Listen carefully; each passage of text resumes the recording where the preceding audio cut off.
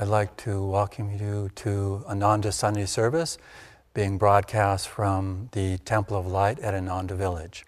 I am Nayaswami Pranaba, and with me is Nayaswami Parvati, and it's our joy to be with you sharing in this way. I'd like to read to you from Rays of the One Light, a book of commentaries on the Bible and Bhagavad Gita written by Swami Kriyananda. Today's topic is the mystery of Avatara, or divine incarnation. Truth is one and eternal. Realize oneness with it in your deathless self within. The following commentary is based on the teachings of Paramhansa Yogananda.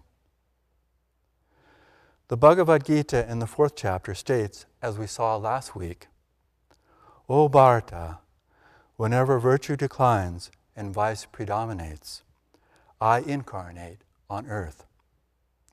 Taking visible form, I come to destroy evil and re-establish virtue. What is the mystery of this divine manifestation? Great avatars such as Krishna and Jesus Christ are born as babies even as we are. They take human form and go through normal human experiences as they grow from childhood to adulthood.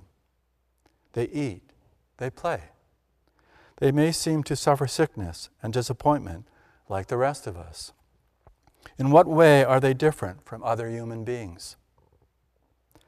The important thing to understand is that even as they are like us, so we are also like them.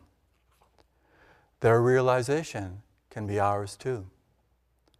They come on earth to show us our own divine potential. The difference lies not in the manner of their manifestation on earth, but in the consciousness with which they are born. All things are condensation, so to speak, of the cosmic vibration, Om, described by St. John's Gospel as the Word. Most human beings, however, are unconscious of their divine origin. The avatars, on the other hand, come consciously as manifestations of that divine reality.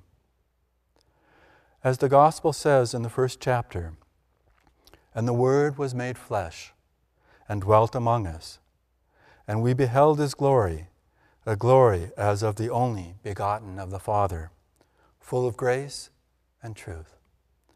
Thus, through Holy Scripture, God has spoken to mankind. Om, Om, Om.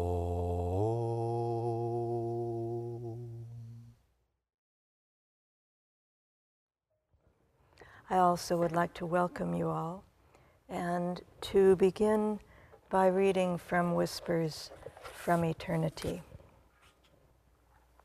I pour out my love at thy feet of immortality. I beheld thy bliss face emerge from the dark shadows of my ignorance, where it had been hidden for long eons by my indifference.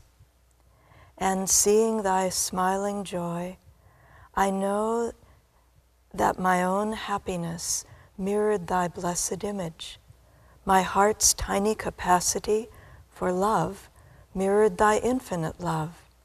My little peace of mind mirrored thy awe-inspiring, majestic calmness. I will blame the fates no longer for any suffering that comes my way. Beloved Divine Mother, it was my self-made darkness that hid the glory of our mutual love. Now I see myself reflected in thy bliss, and know that I too am perfect bliss. For my own mirror is clear now. I behold thy reflection in it, O thy ever-sacred, omnipresent, perfect bliss.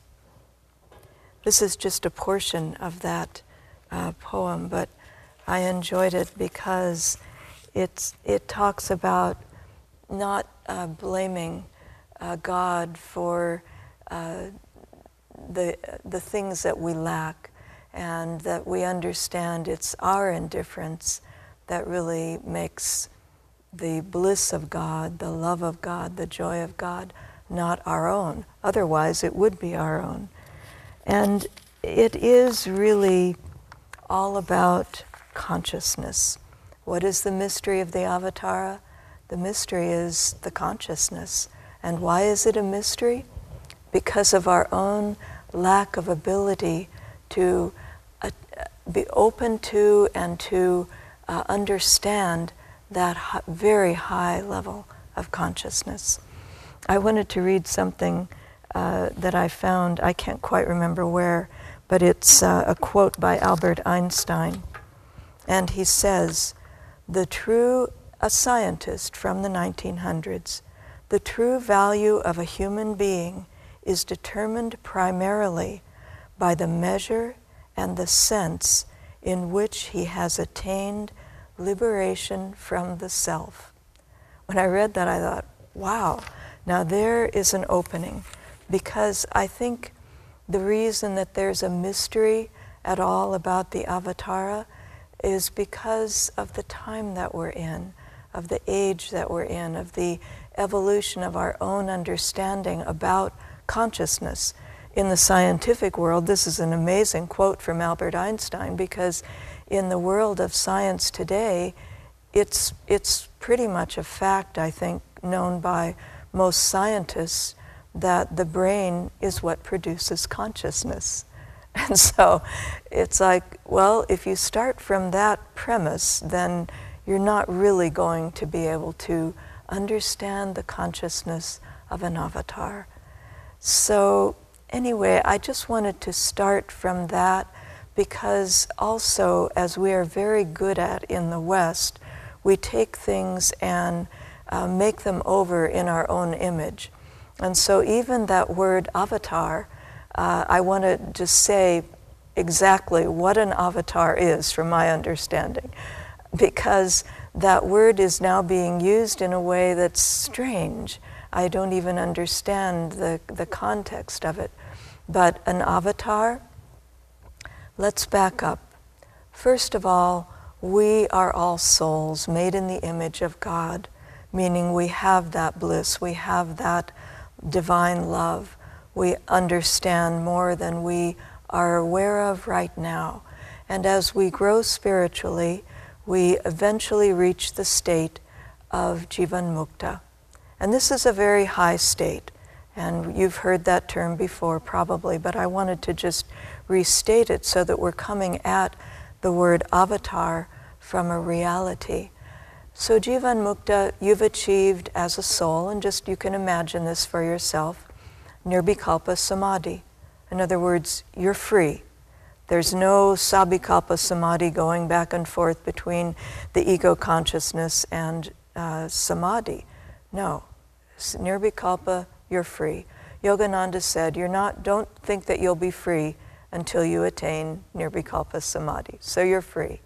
But you have past bad karma to overcome. Past, not even bad, just karma to overcome. And you have to untangle from that current state of real freedom, that understanding, you have to untangle the web of your past bad karma that was created in a time when you didn't have that understanding.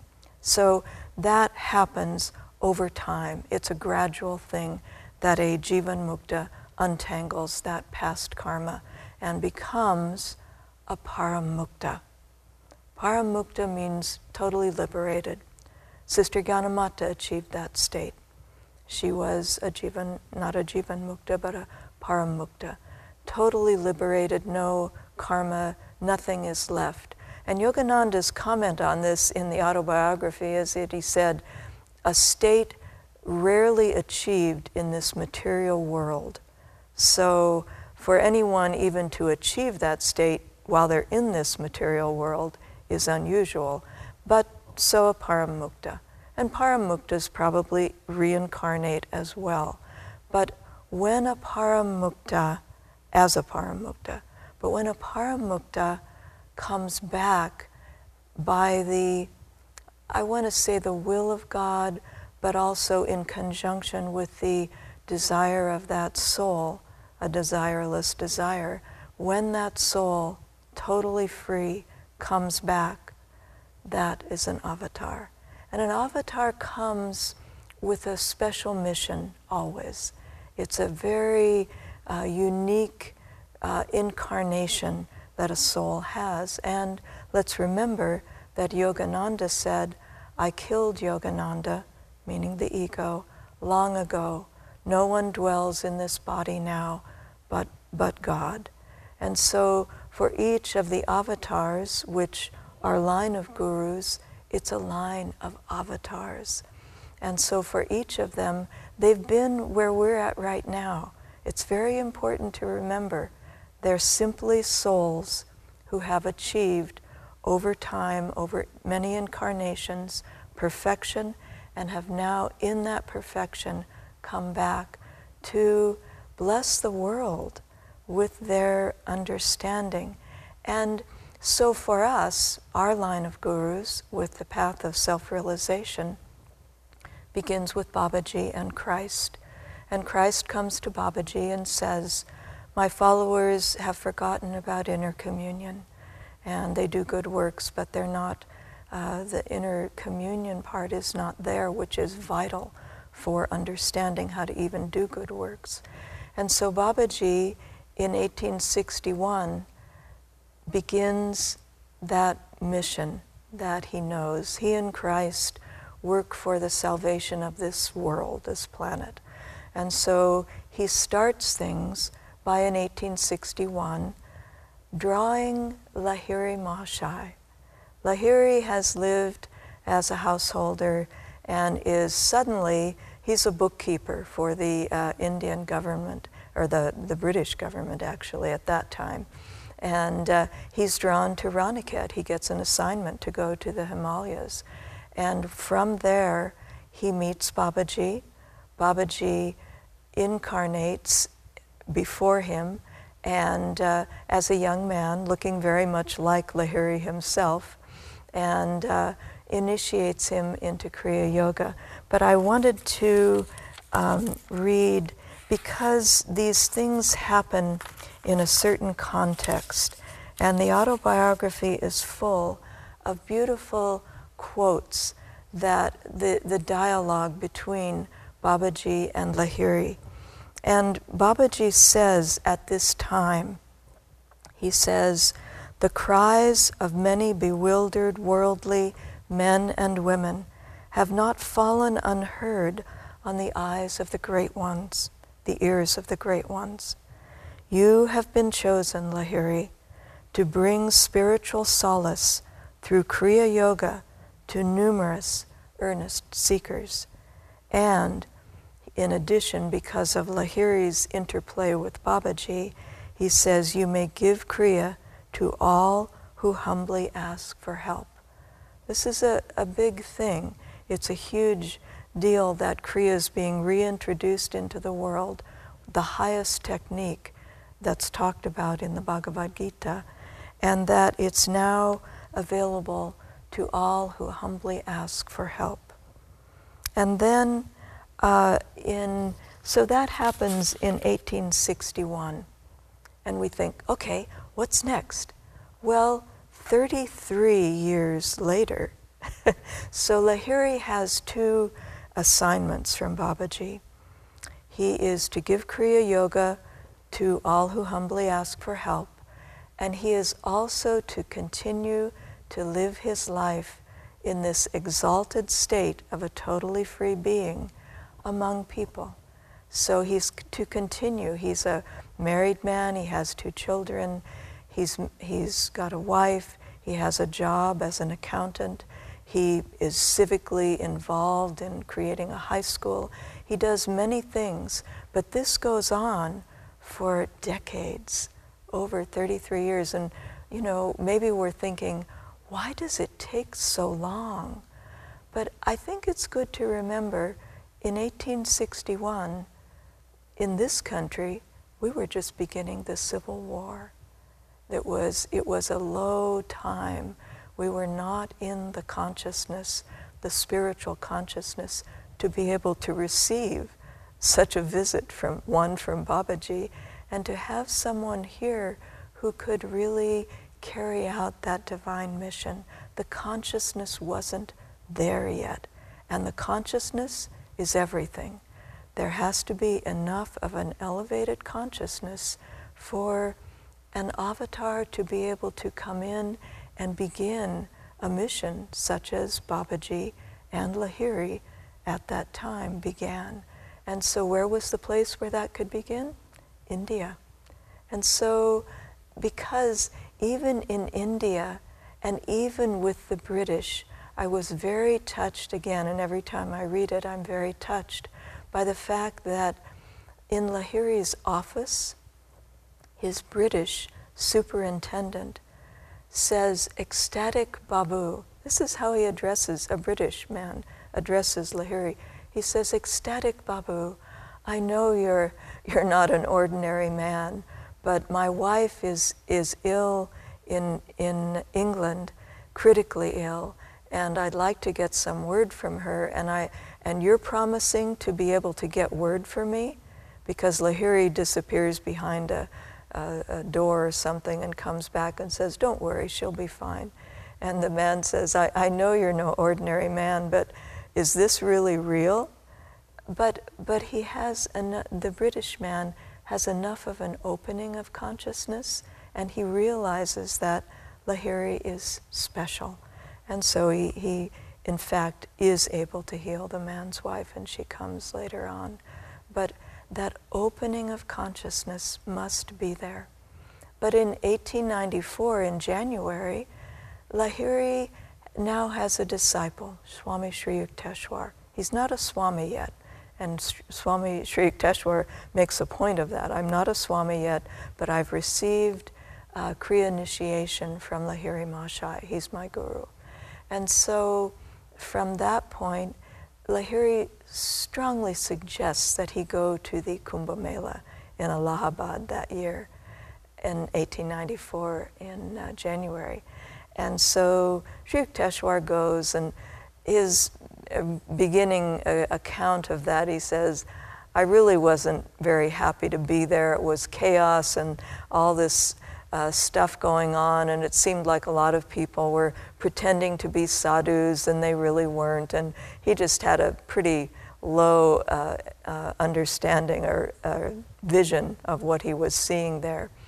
And then right at that point, a man approaches him and he says, "A saint is calling you, come with me." And Sri Yukteswar says, "Well, who is this?" He said, "Come and you'll see." And again, the exchanges are very, very sweet and important for us to remember and understand. When Sri Yukteswar comes, he sees this pretty highly evolved, even from the very beginning. He recognizes this is a highly evolved soul. And Babaji says to him, "Greetings, Swamiji." And Sri Yukteswar right away says, "I'm sorry, sir, but I'm not a Swami." And Babaji says, "Those who I am inspired to greet in this way, to name in this way, do not cast it off." And then Sri Yukteswar bows before him full out and realizes what a high soul he is. But Babaji says to him then, he says, "I saw that you are interested in the West," an opening, "as well as the East. I felt the pangs of your heart." He's saying this to Sri Yukteswar. "I felt the pangs of your heart, broad enough for all men. That is why I summoned you here." So Sri Yukteswar has that already. And this is when Babaji, again, has assignments for these avatars who are now coming to him. And he asks Sri Yukteswar to write the Holy Science, to write a book that will show the underlying unity between East and West, the scriptures of both of those. And then Babaji says, "The vibrations there in the West of many spiritually seeking souls come flood-like to me." That's all of us, not yet incarnated, but all of us. And then he says the second part to Sri Yukteswar. He says, I will send you a disciple to disseminate the yoga teachings in the West. And so Sri Yukteswar, this is 1894. Yogananda arrives on Sri Yukteswar's doorstep as a disciple around 1910. It's a long time later. Yogananda's only a year old at this point. So, but I just wanted to show the progression and how long it takes for, again, the consciousness of people to evolve, to be ready to accept higher teachings, to be ready. It's not, boom, they come and then it happens. It's an evolution. And in the beginning, when Lahiri is giving Kriya, he won't allow anybody to advertise it. He just lets it happen very naturally. But it takes 33 years for that to evolve to a point where the second phase comes in. And then Sri Yukteswar, I assume, is in Calcutta. He has properties in Sri Rampur and in Puri. And so around 1910 is when Yogananda, now also seeking his guru, and he's had visions of him, but he hasn't found him yet, finally meets Sri Yukteswar in Benares. Sri Yukteswar is there visiting his mother, and they meet, and then it's a wonderful meeting. But then they finally come together, and Yogananda, again, Sri Yukteswar's assignment is to train this disciple to bring the teachings of yoga from India to the West and to America specifically. So 10 years go by and Yogananda is really trained by Sri Yukteswar. Swami Kriyananda said one of the things that he noticed about Yogananda in that he wrote about in the Yogananda, Paramahansa Yogananda, a biography, it's one of his salient characteristics, is he said, I never saw him in the least bit affected by what anyone said to him, about him, or said to him. Not in the least bit affected. There was nobody there to be affected. But also Sri Yukteswar, Yogananda relates this, worked on him, really trained him, really brought him to the point where he could withstand coming to America. And then in the last couple of years of being with Sri Yukteswar, Yogananda also starts a school and learns how to take on some more organizational activities. Then in 1920, as we all know, he sails for America, and it took him 2 months to finally arrive in Boston, in the harbor there. And then Yogananda as an avatar again, arriving on the shores of America. What did he bring to us? Because it's an incredible thing for an avatar to be coming to the materialistic West.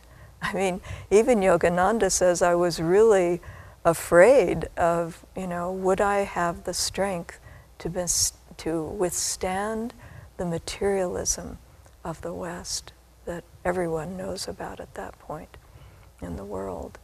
But he goes, and he brings to America, in my understanding, 3 things.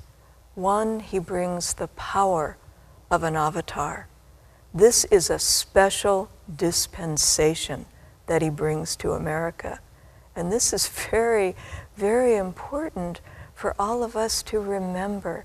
I know we've heard all these stories and these things before, but since today's topic is the mystery of the avatar, I just want to emphasize again, and Swami Kriyananda, a great direct disciple of this avatar, recommended and really strengthened this understanding for us. This is a special dispensation. It comes with the power of an avatar, his consciousness, His love, His joy, His wisdom, the power of that can move mountains.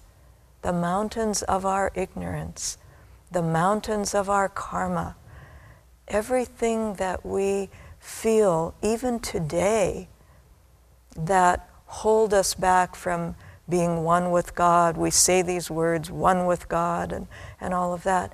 This is a special dispensation. And Yogananda, during his lifetime, said to his disciples, you should all try to achieve being a Jivan Mukta in this lifetime. Swami Kriyananda heard him say this a number of times. Well, Jivan Mukta means you're totally inwardly free and you have some past karma to work out. So from where we're all at, we might think, who, me? My meditations are okay and, I'm doing okay. But please keep in mind, this is a special dispensation, and it has the power to move mountains spiritually for each one of us. Please do keep that in mind and shoot for Jivan Mukta. Understand what it means, and in your meditations, really try to achieve that. Try to understand that deeper. And know that Yogananda is there supporting you, more than supporting you, rooting for you. It's a very special lifetime. So a special dispensation with the power and the glory of an avatar who came specifically not only to the West, but to America. Landed in Boston, spent a few years there, traveled all over, got to know America, and then made his home, where? In Los Angeles, California, because that's where his heart called him to. He knew that was the place to start from, his mission. So then what else did Yogananda bring? That power. But he brought the techniques and the ways to actually do this, the attitudes, how to live a daily life as a Kriya Yogi. He brought Kriya Yoga, yes, which is an incredibly powerful technique. It goes right to the heart of the matter of why we're not free. We go into the spine, we move energy up and down, and we become free over time. It all takes effort and time, but he brought Kriya Yoga, and he brought the attitudes of how to act, how to be in the world and not of it, how to do this. And so I remember when I was coming on the path, I thought, I need to know how to meditate. I need to know how to live a spiritual life. It must be past memories, but that's what Yogananda brought. And in addition, the third element that he brought was world brotherhood colonies. He brought a way of life to bring all of that into a community, a spiritual community, an intentional spiritual community, which he called World Brotherhood Colonies. And I want to tell just a brief story of my experience of finally really experiencing deeply what world brotherhood means. We were in Assisi in 2017. There was a Kriyaban retreat. A number of Kriyacharyas from the village went, from India came, and we all were there. I wasn't looking forward to it, quite frankly, I have to say. Assisi has a small campus there. This was going to be hundreds of people there for a week. And I thought, ooh, I hope it will be okay. But I don't know, I had misgivings about it. It turned out to be one of the most incredible spiritual experiences of my life. And why is that? Because all these people came, a whole group came from Russia. People came from Croatia. People came from England. They came from all over Europe. They came from America. They came from all over India. And even though there were translations in a number of different languages, the Russians had their group going and all of that, even though we couldn't communicate directly sometimes with people, the consciousness, again, that word consciousness, the consciousness was world brotherhood. It was so incredible to experience that so powerfully in that setting. I think it helped tremendously that everyone was a Kriyaban because we were all meditating together as well. But that experience, I thought, this is what Master meant, world brotherhood community. Because that kind of community, what we have here even at the village and the other Ananda communities in the US and throughout the world, they're communities of consciousness. It doesn't just happen. It's not just people getting together and, hoping for the best. And I know it's always more than that, but it really is about world brotherhood colony means consciousness. And so the fact that we practice Kriya Yoga together, the fact that we are living this life together, and each one, as Jyotish said, we expect each one here to have the maturity that they're doing their level best to follow the teachings.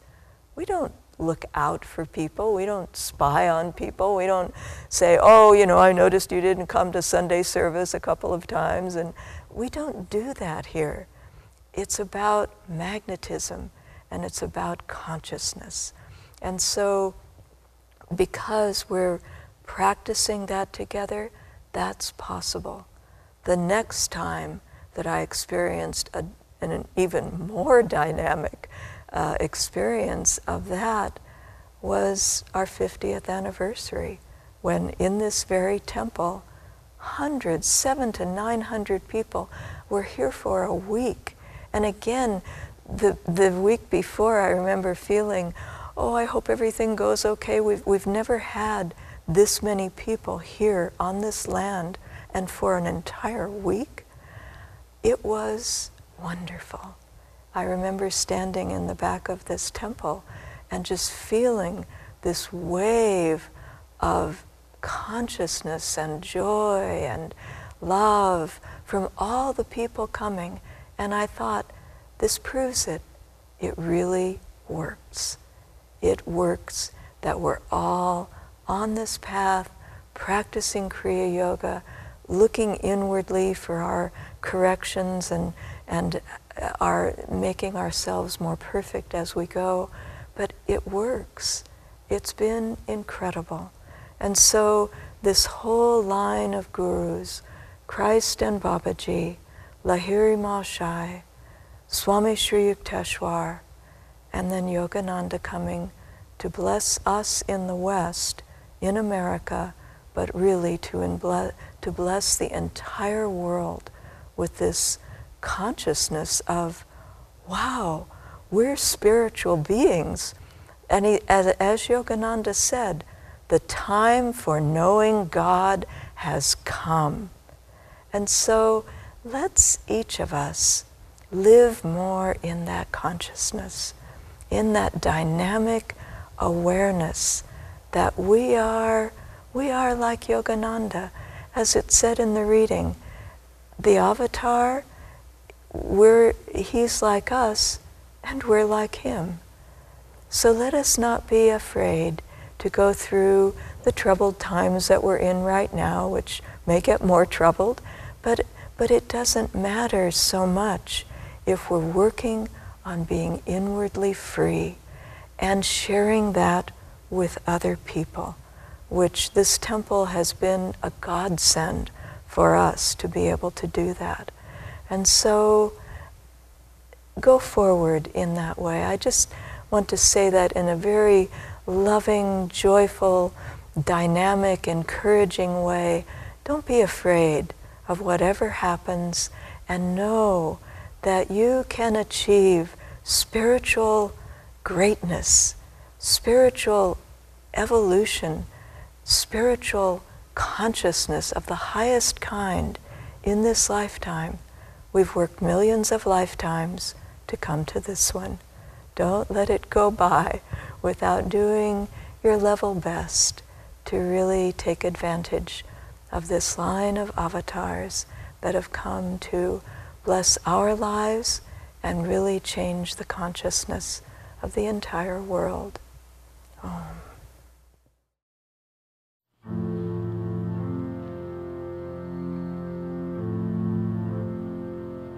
Behold all the wonders God's grace can bestow, if you but reclaim what you've given. Why not ask of God any wonder you crave? Worship me to satisfy all human needs. Dominion now over all this noble earth. All I ask of you is worship me. Get thee behind me, Jesus declared. Satan, know you not our Father offers love in your stead. His gift of love to all is my only food. He is all I own. What does man need but him? Then the darkness lifted, love destroyed Satan's power. Then at last the Savior could begin bringing all to God. For he taught them in freedom, wanting not in return. All he offered was perfect peace, perfect freedom of soul. God is all I love. He is all there is. Wise is he who says, I am wholly his. God is all I fear. Lo, my throne of power, shaken by his love, was destroyed in that hour. Throughout all the world, a new spirit was born.